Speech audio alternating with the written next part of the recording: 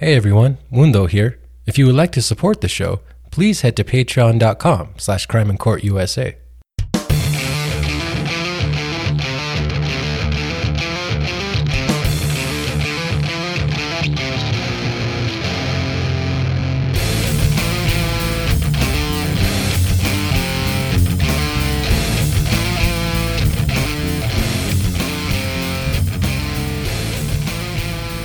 Yo! What's up everyone, and welcome to episode 44 of Crime and Court USA. I'm recording this on June 29th, 2022. I'm your host, Mundo Carrillo. I hope you guys are doing well. Yep, I've been gone for a while. You know, life happens, but I'm back, and it feels good to be back.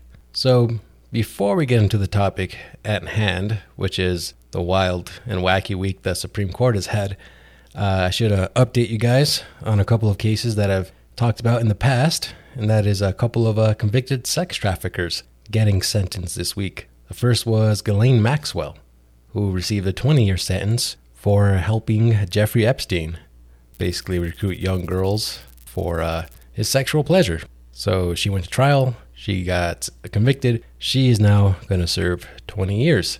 R. Kelly, famous singer R. Kelly, received a 30-year sentence for running a sex trafficking ring, also involving young girls. That trial was fucking, well, they both were really weird, but R. Kelly's, the stuff that these victims testified that he made them do was just fucking weird, man. I mean, obviously all of it's bad and weird, but that one was particularly bizarre. Anyhow, some big sentences for some convicted sex offenders. All right, let's talk about the Supreme Court, guys. So the Supreme Court just absolutely went ham this week. This past week, the biggest thing that the court did was it voted 6-3 to overturn Roe v. Wade, which is a 1973 ruling that found that abortion was a constitutional right, and they released this 200-page opinion on Friday, June 24th. Friday is, of course, the one day that reporters love getting big news, so I'm sure that was great. So right before the Roe opinion, they ruled that people had the right to carry guns in public. That came from a law in New York, that a decade-long law that said that in order for you to carry a gun in public, that you had to get a license and prove that you were in some kind of danger or that you needed it for your defense. And the court this last week said, no, people have the right to carry guns in public. So, you know, that was a big win for gun rights people. And then right after the Roe ruling, that's hard to say, Roe ruling.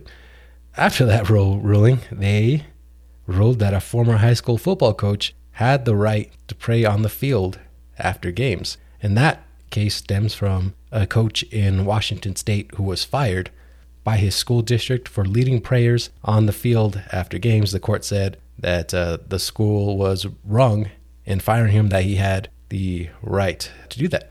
You always see those memes on social media, at least I do, that says, you know, the reason this country is going to shit is because we don't have prayer in school. Well, guess what? They done did it. You can pray in public school now, it looks like. So back to Roe. The court was actually examining a Mississippi abortion law that prohibited abortion after 15 weeks, but it took it a step further and straight up overturned Roe, saying that abortion is not protected under the Constitution, and they did turn the power back to the states. The decision did leak in May.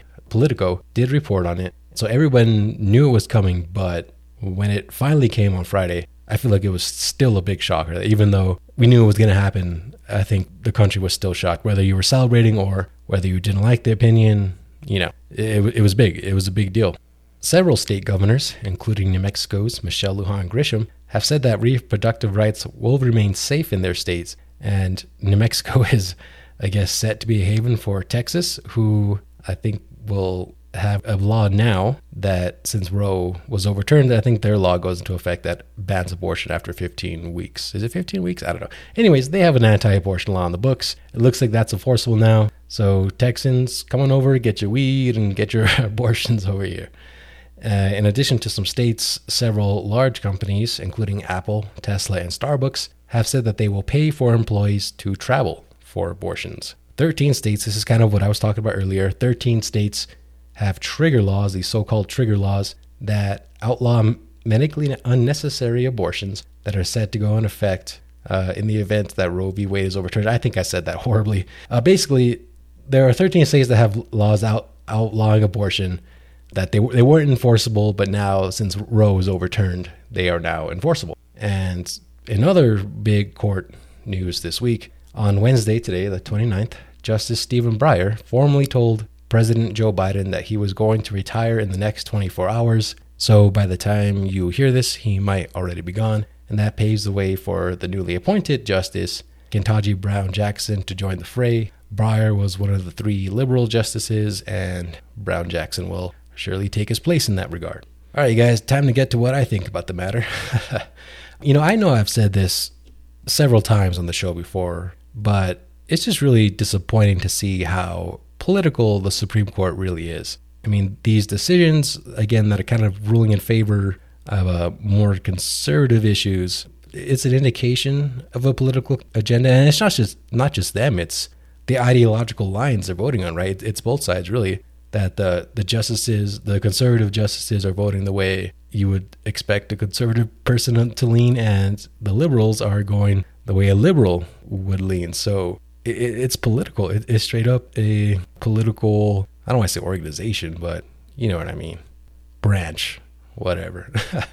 But I would be remiss not to mention that they did give the power to outlaw abortion back to the states. But what will happen is that some states will keep it legal while other states will outlaw it. And I think that it's only going to serve to split the country even more.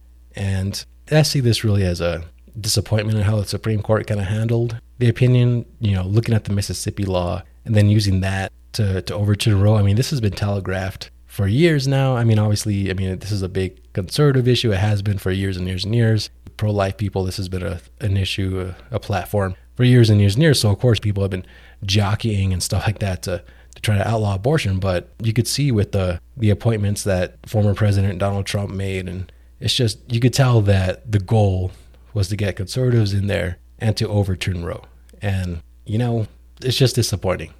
Disappointing to see that it's just used for political gain, and that political gain ends up coming to fruition. And I know I'm kind of ripping on the conservative bloc here, but liberals would do the same thing. Like, they would just do the exact same thing. In fact, they're kind of trying to, this whole study of possibly expanding the Supreme Court to, I believe, 14 justices. Is that right?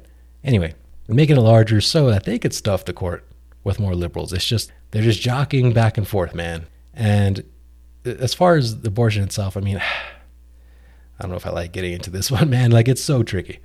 It's so tricky. But I will say that I respect how it's a women's rights issue.